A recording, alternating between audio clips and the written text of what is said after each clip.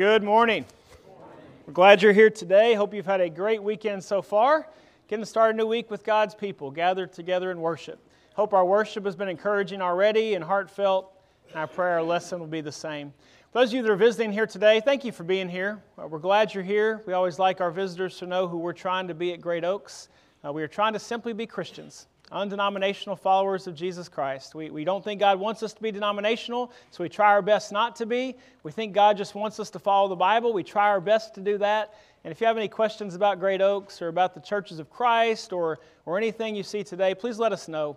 We're trying to help each other follow God, sincerely trying to follow Jesus. So if you have questions about that, let us know. We'd love to help you any way that we can. We've got a lot of exciting things coming up the next few weeks. I hope you'll be checking out the bulletin and the announcements. We said one of our big goals this year was to build relationships. Coming out of the COVID years, a lot of people felt more disconnected after the social distancing era. And so make sure you're paying attention to what all is coming up. Let me just highlight one big thing that is starting next Sunday morning, our 40 days of prayer. This is something that's become an annual fall tradition for us at Great Oaks. If I remember right, Brenda said this is year 15 that we've done this. That doesn't seem like it can be right, but somewhere in there, we've done this for several years. And so 40 Days of Prayer starts October 15th through November 23rd. Here's what we do. It's made up of 3 parts, so let me explain all 3 parts, especially if you're new here at Great Oaks. The first one, I guess the biggest one, we simply want to improve our personal prayer life. And that's the big goal of the 40 days. Starting next Sunday, day 1, what we do, we put out a devotional, a prayer devotional. There will be booklets handed out. They'll be posted on our website, on our social media, through the email that we send out to our members each day. We want everybody, if you can, to read through that devotional thought and just take some time between you and God in private prayer. We want to get to November 23rd and every single one of us be closer to God than when we started because we've taken time praying to God on our own. And so that's the big encouragement. We hope this will be a faith-building, prayer-building time. We're all too busy. And so we're trying to do it all together, encourage ourselves together to make this a focused time of prayer. As we get near the end of October and in November, we add a couple things to it as we go. The first one, we'll be getting ready for a 24-hour prayer vigil. That is exactly what it sounds like. We will have someone up here, multiple someones up here at the building for 24 straight hours praying through prayer requests. And so we're going to start taking up prayer requests from our members, from our friends. We'll put it online if you want to share it on social media. Anybody wants to give prayer requests. And we're going to be praying through those constantly for 24 straight hours from Friday afternoon, November 10th, through Friday afternoon, November 11th.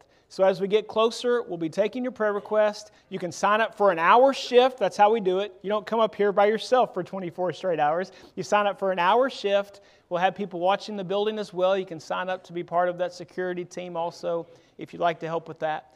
But that's the second big piece. And then that weekend ends with the third big piece of this. We have a Praying for Memphis Sunday on November 12th. And what we do there, we'll have our usual coming together worship service. But we're going to focus that time of worship on praying for God's blessing on our community, our Memphis community that God has allowed us to serve and live in here, and pray for our outreach in this area. And so as we go along, it starts very personal, but as we go through this 40 days, it broadens itself in a little bit more of an outreach focus in our prayer lives, and it's always meaningful. We hope you can be part of it. Let us know if you have any questions about our 40 days of prayer. We're excited about it. Let's start with a prayer, and then we'll begin our lesson for the morning. God, we are truly appreciative of prayer. We know we are not owed it. We know that we don't deserve it.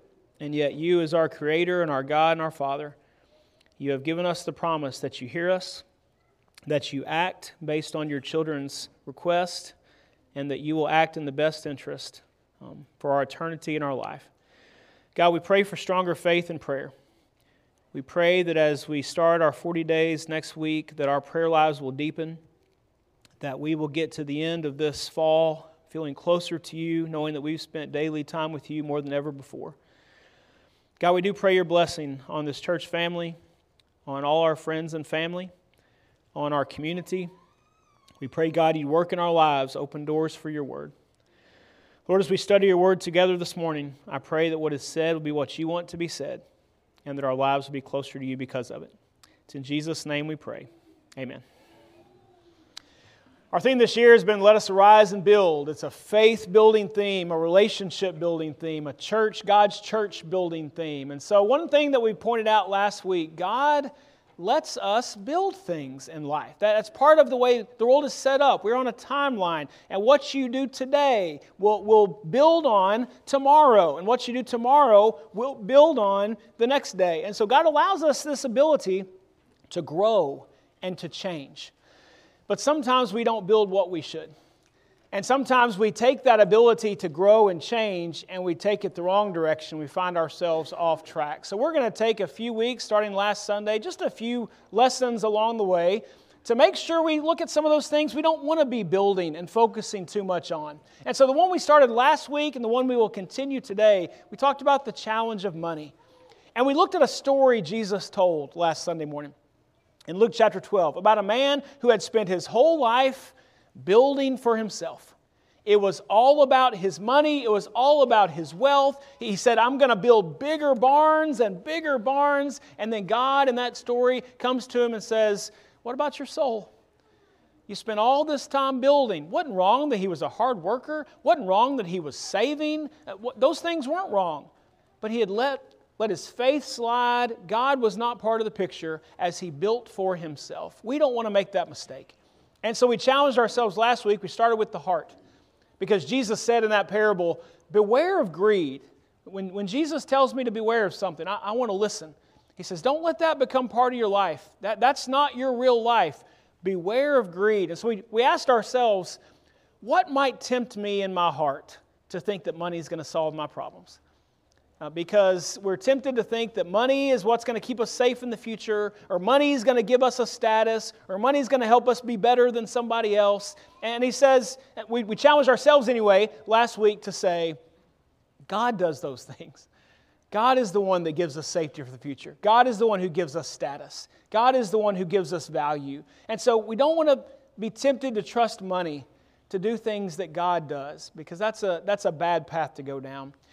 Today we're going to continue that, and then we'll do some other things after this. So just a brief 2 weeks on money. But I said last week it's worth it to me because the Bible says a lot about it. There's about 2,000 verses in the Bible about money, and it's something we hadn't talked about for a while, and it's a big deal in our culture. So we need to talk about it. So let's spend today looking at some money reminders. This is our main passage for the day if you want to write it down. If you didn't open with Ian a second ago, you may want to go ahead and open up to 1 Timothy chapter 6. We're not going to read that whole section. There's a few verses in between we'll skip over, but there's a section on money at the beginning of that passage. There's a section on money at the end.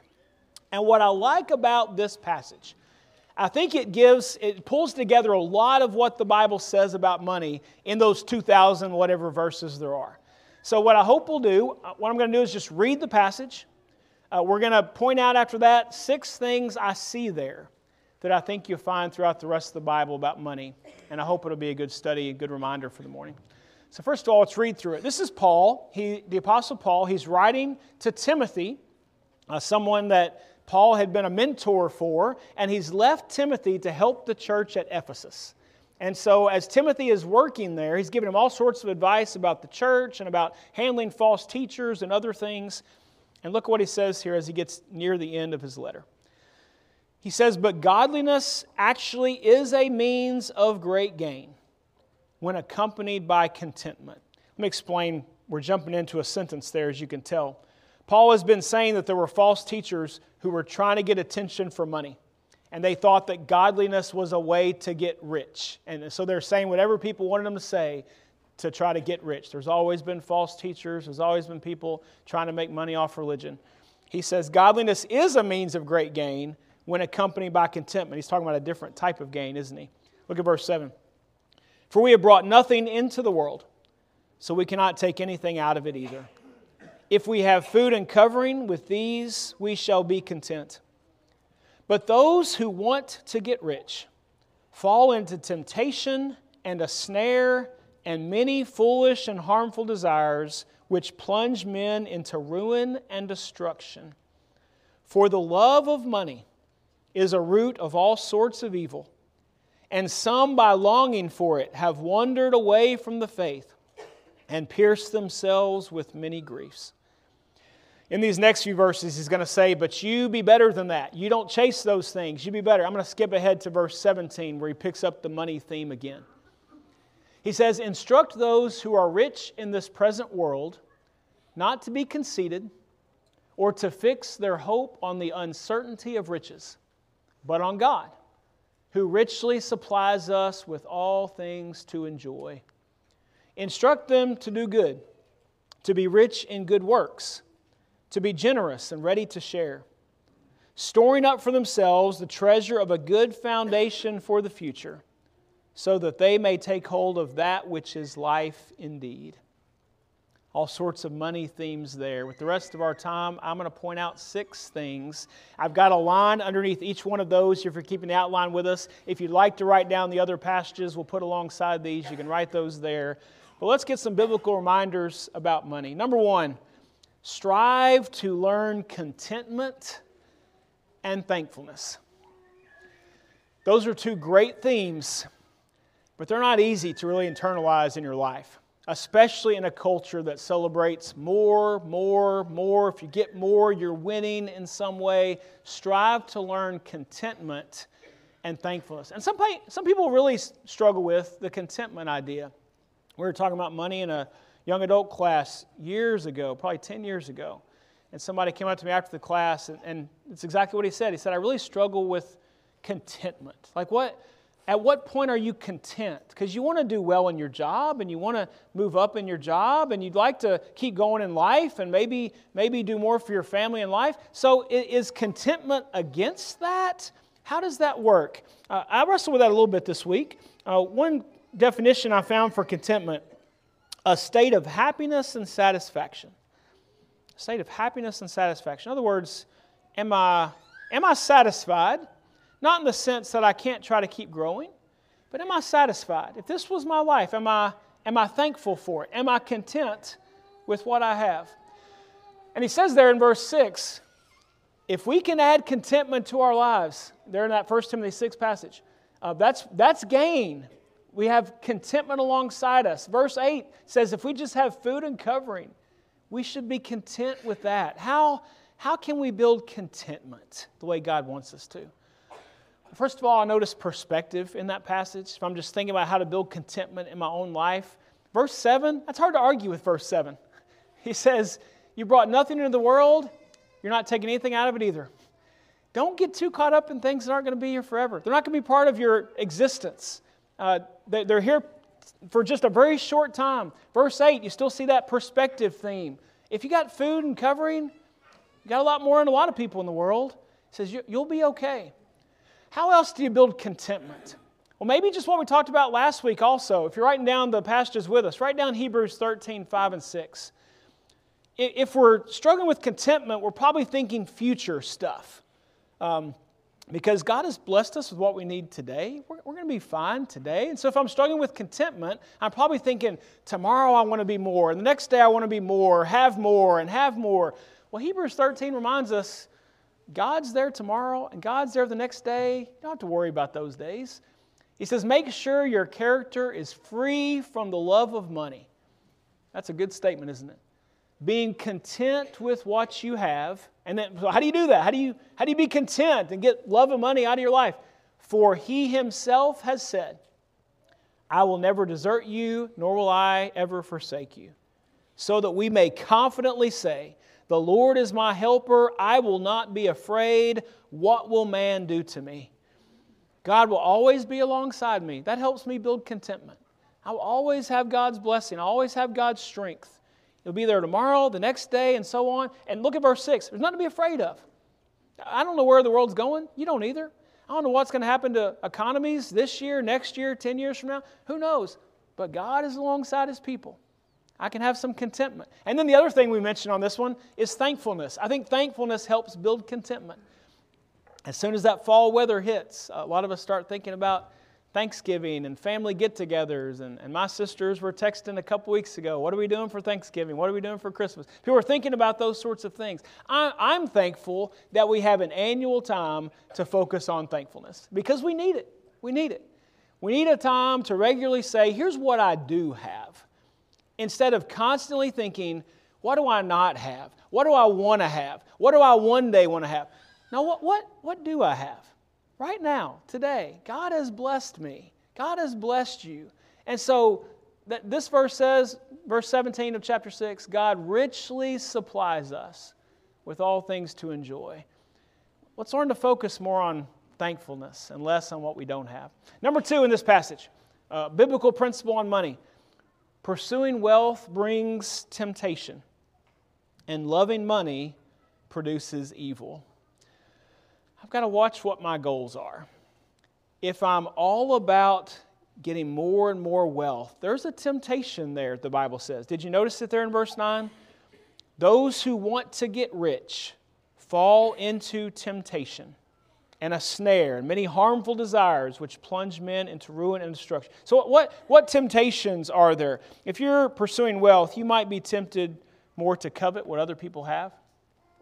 You might be tempted to envy what other people are accomplishing or have in life. Greed might become part of your life. You at some point, if the devil sees that you're really after money, he's probably going to give you an opportunity where you're going to get to choose lying for money, or maybe hurting someone else for money, or stealing from what someone else has. It can darken your heart. It can take you in a bad direction. So we've just got to be aware in a culture that money is available. If you're working and going down certain paths and you're wanting more, you got to be careful. There are temptations down that path. Be aware of that. And then verse 10, did you notice it? The love of money, if I fall in love with it, it's a root of all sorts of evil. You notice it doesn't say money is a root of all sorts of evil. Money is just a neutral quality. It's just a tool to be used while you are here, if we have the appropriate perspective. But if you love it, we need to think about, why do I love it? What do I think it's going to do for me that God's not going to do? But if you love it, he says that's a root that helps grow all sorts of evil things. And maybe that's why later in the passage he says, tell those that are rich, be careful, don't be conceited. That's one of the things that can grow when we fall in love with money, when we think money is what life is all about. He says, be careful, don't be conceited. Don't think you're better than anybody else based on how much money you have, because you have more than them. Your heart can change based on money. And let me put one more verse up here on this one. If we're tempted to think money is going to solve our problems, we might end up serving it rather than serving God. And that's what Jesus says in the Sermon on the Mount, Matthew 6:24. Nobody can serve two masters. You got to choose. You're going to hate the one, love the other, or be devoted to the one and despise the other. You cannot serve God and wealth. If you think wealth is what's going to give you fulfillment in life, you're serving the wrong person. God is what provides all of that. So how can we then appropriately get money in the right place, but not fall in love with it? That's the challenge that the Bible gives us over and over. Number 3, enjoy God's blessings. Biblical reminders about money. God does give you what He gives you to enjoy. God does not call everyone to go hide in a cave somewhere and not enjoy the things He's given you. God does want us to enjoy them. Did you notice that in verse 17? God richly supplies us with all things to enjoy. Enjoy your blessings and enjoy them as coming from God.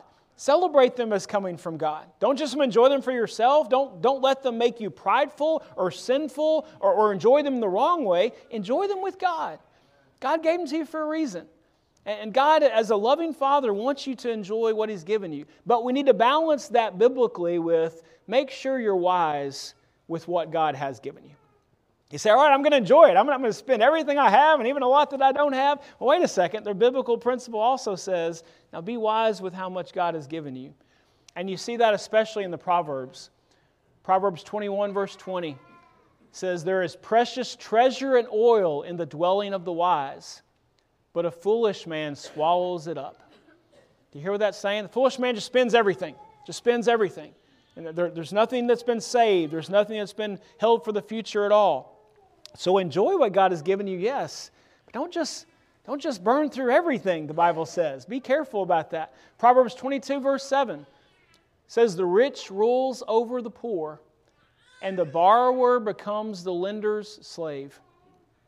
Some people, in a push to enjoy life too much, borrow too much, and they become the slave to those that hold that what they borrowed over them. And so the Bible says, yes, enjoy what God has given you, but be careful in how you use it. There's a wisdom in how you spend and how much you spend. And maybe that's a challenge for everybody along the path and probably always will be. But let's just recognize that balance if we can. Number 4, in this passage, and a biblical reminder. Remember that money is uncertain, but God is not. Money is uncertain. There are going to be times when the economy goes the other direction. There are going to be times when you face a financial reversal. The company is changing things around so your job isn't needed any longer. Or we're going to have to move you to a different place and your salary is not what it used to be. Or your hours are getting cut because things bigger than you are changing and things you have no control over. There's going to be things that happen. Money's uncertain, the Bible says. If you're leaning too much on it, you just don't know. And you can look not too far back in history to see that entire economies can go down. Entire economies can crash. Where people who thought they had done everything right and saved up well and invested for the future, and it all disappears. Money is uncertain, but God is not. Did you see that in this section? Verse 17, instruct those who are rich in this present world not to be conceited, we saw that, or to fix their hope on the uncertainty of riches, but on God. Don't fix it on the uncertainty of riches. We don't know what those things are going to do in the future. Fix it on God, because God's not going anywhere. Money might go somewhere, God doesn't. And so put your hope in God, who richly supplies us with all things to enjoy. Again, back in the Proverbs 23, verses 4 and 5, talking about the uncertainty of wealth. He says, do not weary yourself to gain wealth. That's interesting. Sometimes we can wear ourselves out to try to get more, Cease from your consideration of it. When you set your eyes on it, it is gone. For wealth certainly makes itself wings, like an eagle that flies toward the heavens. That's a funny image to me. You look at wealth and you want wealth and it just flies away. You might say, yes, that's my experience in life. I look at wealth and it just flies on away. He says, be careful. Money does that. It's not always there. Things change. Don't put too much on money. Put your hope in God. He's not going anywhere. Number 5, this passage told those who are rich, which those of us living in the wealthiest nation on earth, we're probably in that category. He says, be rich in good works and generosity. That's what you want to be rich in. That's what you want to be building up in your life account. Not just money or numbers on a screen or whatever, but build up, you're doing good things. You're a generous person. Did you see that in verse 18?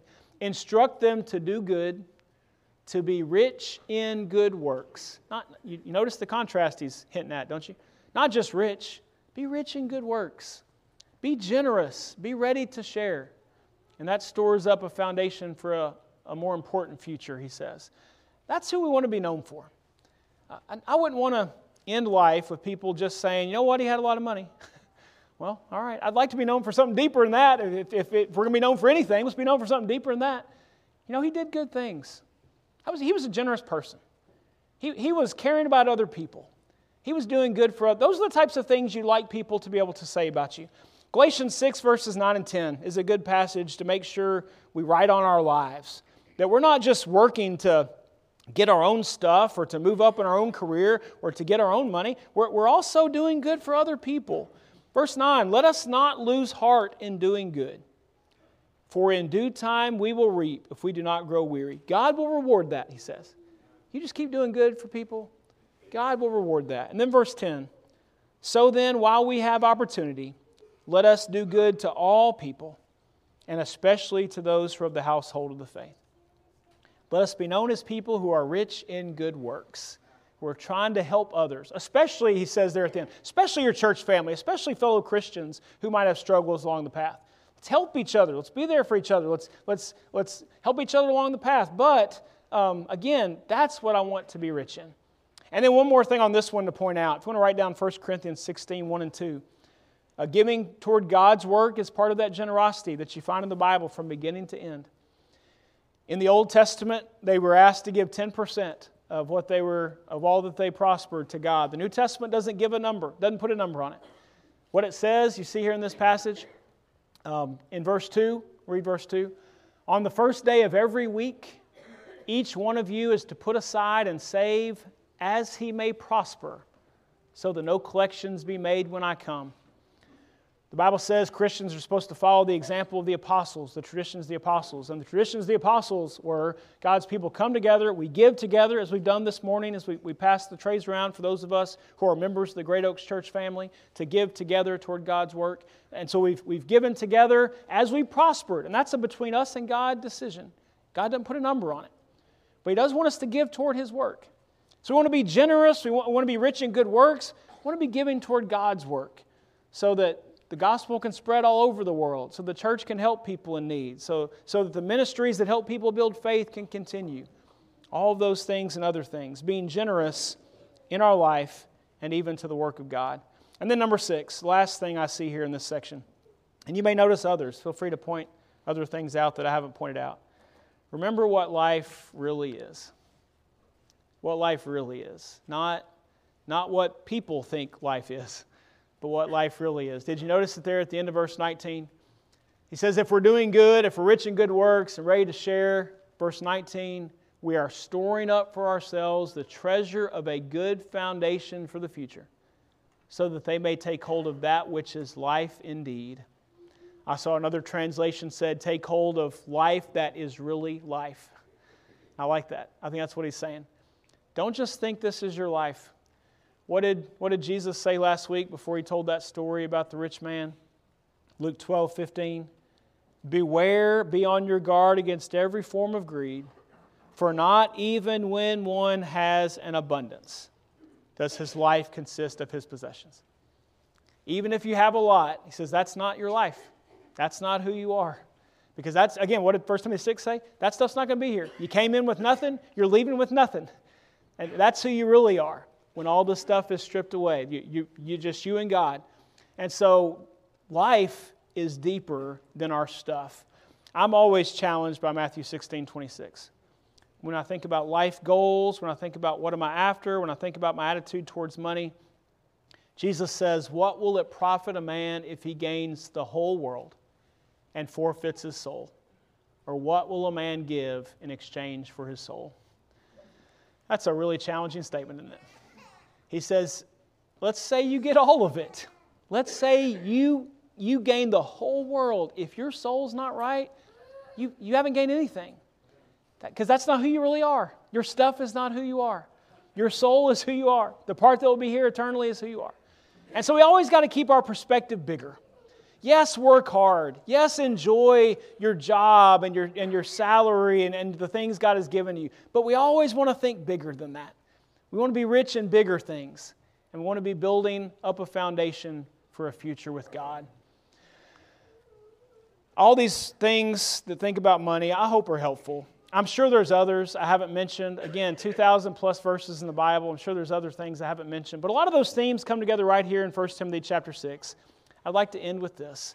Just a reminder, money's going to affect your life. I think we understand that. Money has an impact on your life. But don't miss that second one. It also has an impact on your faith.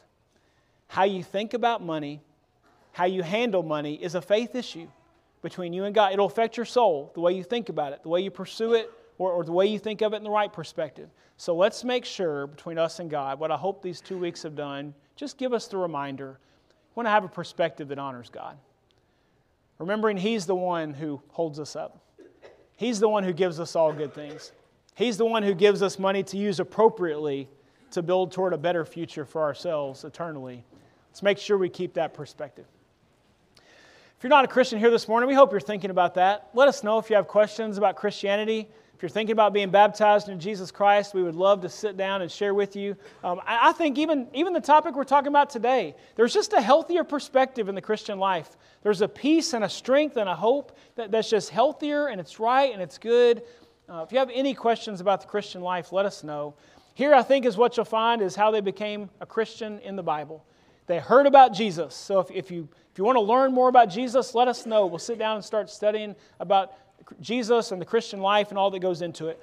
They believed in Jesus, but they didn't stop there. Faith by itself it hasn't become alive yet until it acts, James chapter 2 says. So they repented. They made this commitment to live for Jesus. And then they confessed their faith in Jesus and had their sins washed away in baptism. If you're ready to do that this morning, we're about to sing an invitation song. Maybe you've decided today's the day you're ready to become a Christian. We'd love to see you do that. Maybe you'd like the whole church to pray for you about anything going on in your life, whether it's confessing sin, whether it's the challenges of life. We'd sure love to pray for you if we can this morning. If you have any needs you'd like to handle publicly, please come to the front now while we stand and while we sing. Hark the gentle voice of Jesus, fallen tenderly upon your ear. Sweetest cry of love and pity,